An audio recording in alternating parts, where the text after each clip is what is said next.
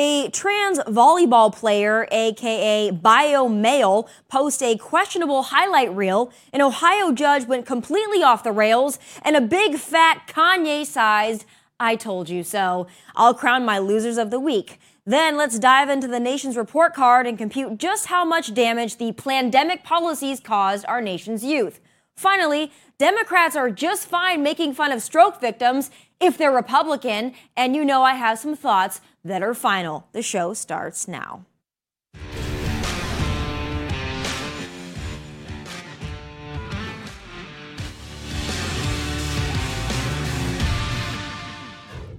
Another week is almost behind us, which means Joe Biden has 815 days left in office. It's troubling, I know.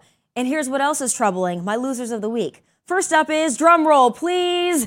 Yay, Yeezus, Kanye West, jackass, whatever you want to call him. He's a loser, not just this week, but has been, in my opinion, for several years now. And I'm not for cancel culture, but I am for calling a spade, a rat, and a Kanye a seemingly anti-Semitic and unacceptable fool. And if you'll recall, I not only said this several weeks ago when he donned his attention-seeking and totally unhelpful White Lives Matter getup, but I've been saying it since the day the conservative movement decided Kanye was somehow our celebrity poster child.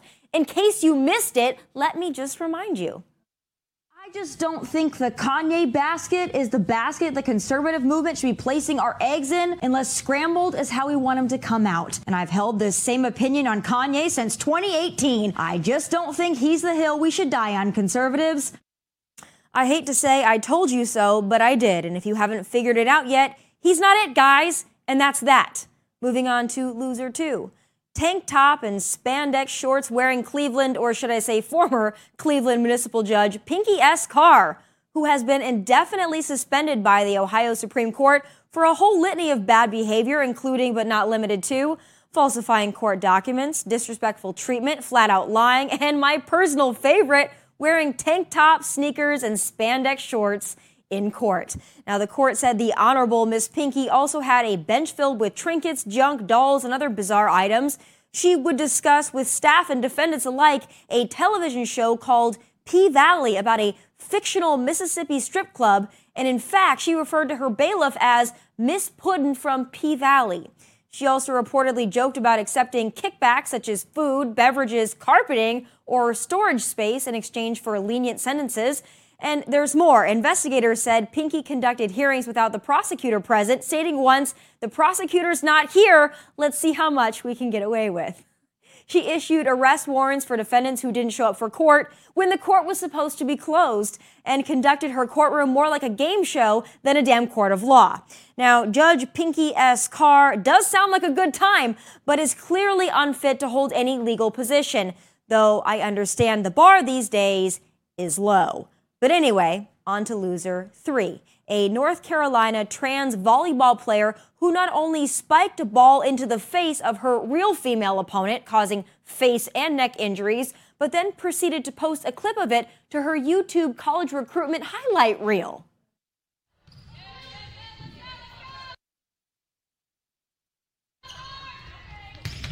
Oh my God. How loving. How tolerant. Now, I wish we could give this bio male trans player the benefit of the doubt that it was an accident for which she felt remorse, but posting it to a highlight reel to seemingly brag about it, well, enough said. Men competing as women in women's sports. What could go wrong, right? Good Lord. And those are my losers of the week. But still ahead, 2 decades of academic progress in reading and math among 4th and 8th graders has been squashed thanks to COVID pandemic policies. Shocker! Let's discuss next. The report card is in, and it's not looking good for American students. 2 decades of academic progress in reading and math among 4th and 8th graders has been squashed thanks to COVID pandemic policies. According to the nation's report card, scores for American students in these grades are at their lowest in nearly 20 years, and no state saw a statistically significant increase in any category. Boy, I wonder if forced remote learning, forced masking, teachers' union tantrums, and woke curriculum changes had anything to do with it. Let's find out. Joining me now is the director of the Education and Workforce Development Task Force, Andrew Handel. All right, Andrew, this is not good news. I think all of us knew that this was coming, but just how bad is this? I mean, 20 years of progress down the tubes. It doesn't sound good. Yeah, it's not 20 years. I mean, I think we all expected to see some learning loss. We all expected to see these test scores come down after the pandemic. But boy, I think even the experts were stunned at the amount of learning loss that we ended up seeing here. 2 decades worth of academic progress in 4th and 8th grade reading and math wiped out in just the course of 2 years. Yeah, and it's almost difficult to see how we're going to make up for that, given the fact that once you lose those years, unless you go and repeat them, you're put into the next grade and they don't have the skills from the earlier grades. So I don't know what the solution is here. I mean, better schools might be one, but for parents that can't afford to send their kids to charter schools or private schools, what do they do if they notice that their children are struggling in school? Yeah, well, I think, the silver lining to all of this is just last year, we saw over a third of the states either create or expand new programs in what we like to call education freedom.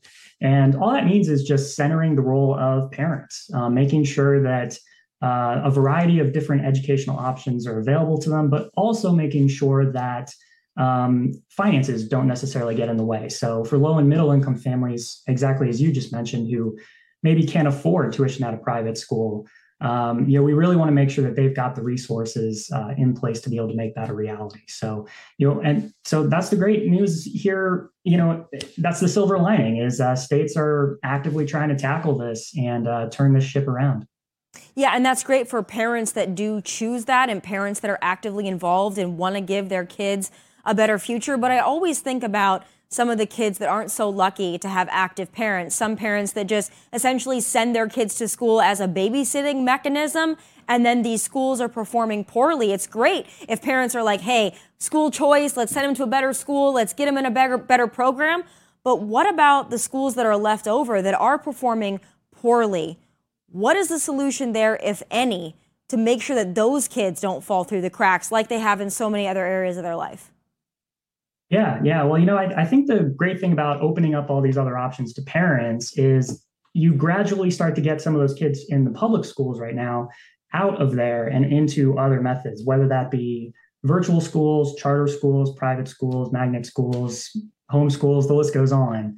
But that gradually helps to reduce those class sizes. And it actually, when we talk about these programs and the money following the student, it's only the state portion of funding that follows the student away. So these schools get to keep all of the local money and the federal money that would have otherwise been spent on that student who's now left. So you actually see the amount of funding in these public schools per pupil go up. So I think that's the other advantage here to these education freedom programs is reducing those class sizes, increasing the per pupil spending ultimately helps these schools that are failing perform better. Yeah, that's great to hear because reduced class sizes certainly helps. If you have good teachers, they can work around a number of limitations. I think another thing that a lot of parents are concerned about, that I'm certainly concerned about, is the teaching workforce as it stands. Now, I don't want to discredit teachers at all. There's so many wonderful teachers. I would say the majority of teachers are in the profession because they truly do want to help kids learn and they're there for the right reasons. But you do have a fringe element that unfortunately I believe is growing of teachers that are not necessarily there to teach reading, writing, math. They're there to indoctrinate students with a woke curriculum, with CRT and things of that nature. What would you suggest and what would your counsel suggest for parents who are noticing that creeping into their schools? How do they get rid of it? Yeah. Well, you make a great point there. I was just checking, before I got on here, I was just checking the American Federation for Teachers website. And, interestingly enough, Randy Weingarten could, find the time to go out to Ukraine and take that trip. But there's no mention of these test scores that came out this week. So to your point exactly, I think the vast majority of teachers are great at their jobs. They're there because they love it. But it is really unfortunate that these unions have, steered the conversation away from quality learning and more towards politics. But, when it comes to solutions, our website, alec.org, it's aoec.org. We've got a whole bunch of different model policies that we use. So our membership is comprised of both private sector members as well as state lawmakers. And so those model policies are options for state policymakers who want to bring more education freedom into their states. They're options for parents who can pull those model policies and show them to their local elected officials and say, this is what we need to be doing. We just hope that parents are active, and we hope that, our educators are active in wanting to find solutions, because this is bad. This is a stain on America. I mean, we've been doing poorly compared to the rest of the world for years now, but now when you force kids into remote learning, I mean, most of those kids weren't paying attention. The teachers weren't really paying attention. It's just not the environment that a lot of people need. Some kids, unfortunately, don't have a great, safer at home environment to be in when they were stuck at home for 2+ years. Then they go to school, they have to wear masks. I mean, the developmental challenges that had on young students, not being able to see verbalizations. I mean, that's problematic all the way around. Last thing I want to talk to you about, though, is the older kids.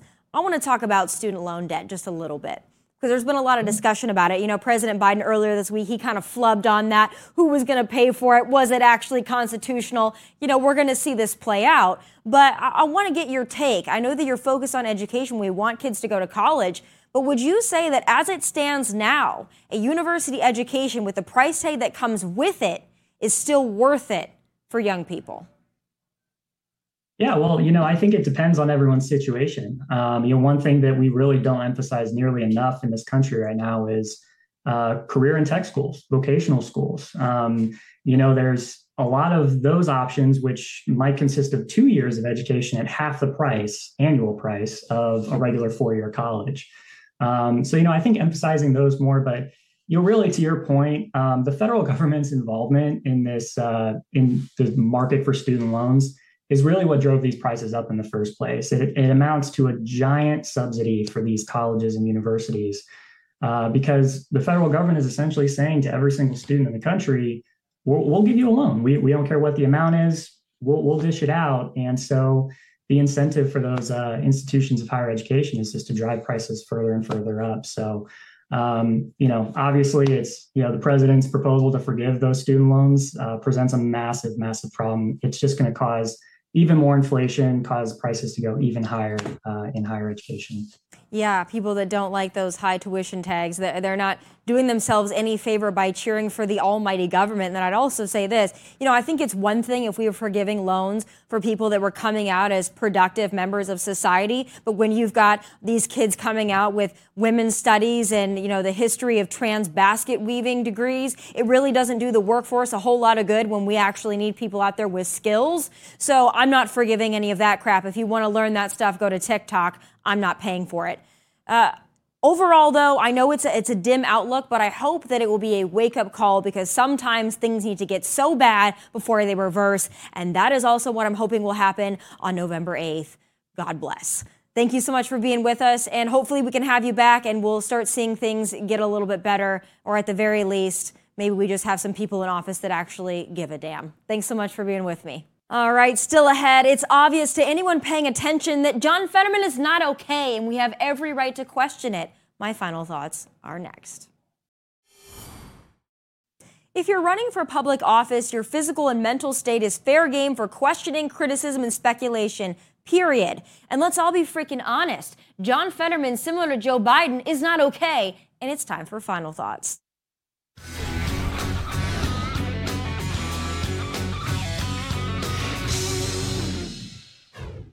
It's one of the most contentious, important, and closely watched races in all of the upcoming midterm elections, Pennsylvania's Senate race. Earlier this week, candidates John Fetterman and Mehmet Oz debated on stage for the world to see, and what the world saw was that Fetterman is not well. He's refused to release his full medical records, but those may not be even necessary. Take a look. I do support fracking, and I support fracking, and I stand and I do support fracking. We all have to make sure that everyone that works is able to, that's the most American bargain, that if you work full time, you should be able to live in dignity as well, true. And I believe they haven't have any businesses being being everybody in Braddock, an overwhelmingly majority community of black community, all understood what happened. You know, they understood what happened, and everybody agreed that, and nobody believes that it was anything about me making a split-second decision to defend our community. That's like he got his Pennsylvania house from his own inlays from a dollar. Mr. Fetterman, we have to. Okay, so Fetterman suffered a stroke in May, and I think it goes without saying that regardless of how we feel about his politics, we feel for him. Anyone who's had a family member who suffered a stroke knows it's tragic, and the road to recovery is not an easy one. Again, I feel for him, for his family, and I pray for his health. But should the man be running to hold public office, let alone a coveted Senate seat? No. The answer is no. And it's quite frankly selfish of him to continue to vie for a seat he is not capable of holding. That's not mean-spirited. That's a fact and the reality. Get used to it. Hell, even MSNBC's rabid leftist Joe Scarborough admitted Fetterman is obviously impaired. Even through lib, woke, colored glasses, it's apparent. But unlike Joe Scarborough, who had a moment of honesty, some liberal talking heads just can't quite make it there. Look no further than the blowhards that make up ABC's The View. All of a sudden, they have declared with zero authority, mind you, that Fetterman's stroke, his health, his cognitive ability is off limits. Come again? It was really strange to me that he chose to bully a stroke victim. Yeah, right? Exactly. Like, he obviously was bullying him. And, you know, I don't think the people of Pennsylvania or the people in general liked that. The Republican Party's running a bunch of ads about showing Fetterman stumbling on things because of the stroke. What kind of a doctor is behind that? Aren't you supposed to do no harm? It's so unempathetic to the guy, you know? But here's the best part of this whole charade, this whole double standard hag circus. These ladies, and I use that term loosely, had absolutely zero issue making fun of Ron DeSantis and Herschel Walker for, you guessed it, a stroke punchline. I just wanted to add on the Fetterman conversation. That what makes the Republicans think that Herschel Walker is coherent and he hasn't had a stroke? That's a valid point. I'm going to read to you what Herschel Walker said on climate change. He said, we don't control the air. Our good air decided to float over to China's bad air. Okay, that's a very valid point. It's about the good air and the bad air. But, you know, this guy, DeSantis, has the charisma of this cup, okay? Yeah. I think when Chris says, are you going to run in 2024, he looks like he's having a stroke. He can't even answer that simple question. The double standard is the only standard those ladies uphold. Joy Blowhard Behar wasn't talking about the actual mental capabilities of Herschel Walker or Ron DeSantis. She was making fun of them and stroke victims as a joke in very poor taste. Meanwhile, the rest of us are not making fun of Fetterman. We are legitimately and rightfully discussing his health and his inability to string words together, let alone function as an elected official. And just like we have every right to question Sleepy Joe for his slipped cog, we have every damn right to question Fetterman. None of that is off limits. As soon as you throw your hat in the ring and run for public office, you don't get kid gloves because you're a Democrat. Sorry. And I say this as someone who honestly does not like Dr. Oz and does believe he's a fake and a phony. Pennsylvania has two bad choices, so now they're going to have to pick the TV doctor or the stroke victim who is not well. It's really a disservice to the state, and for that I send you my thoughts, prayers, and my final thoughts. From Nashville, God bless, and take care.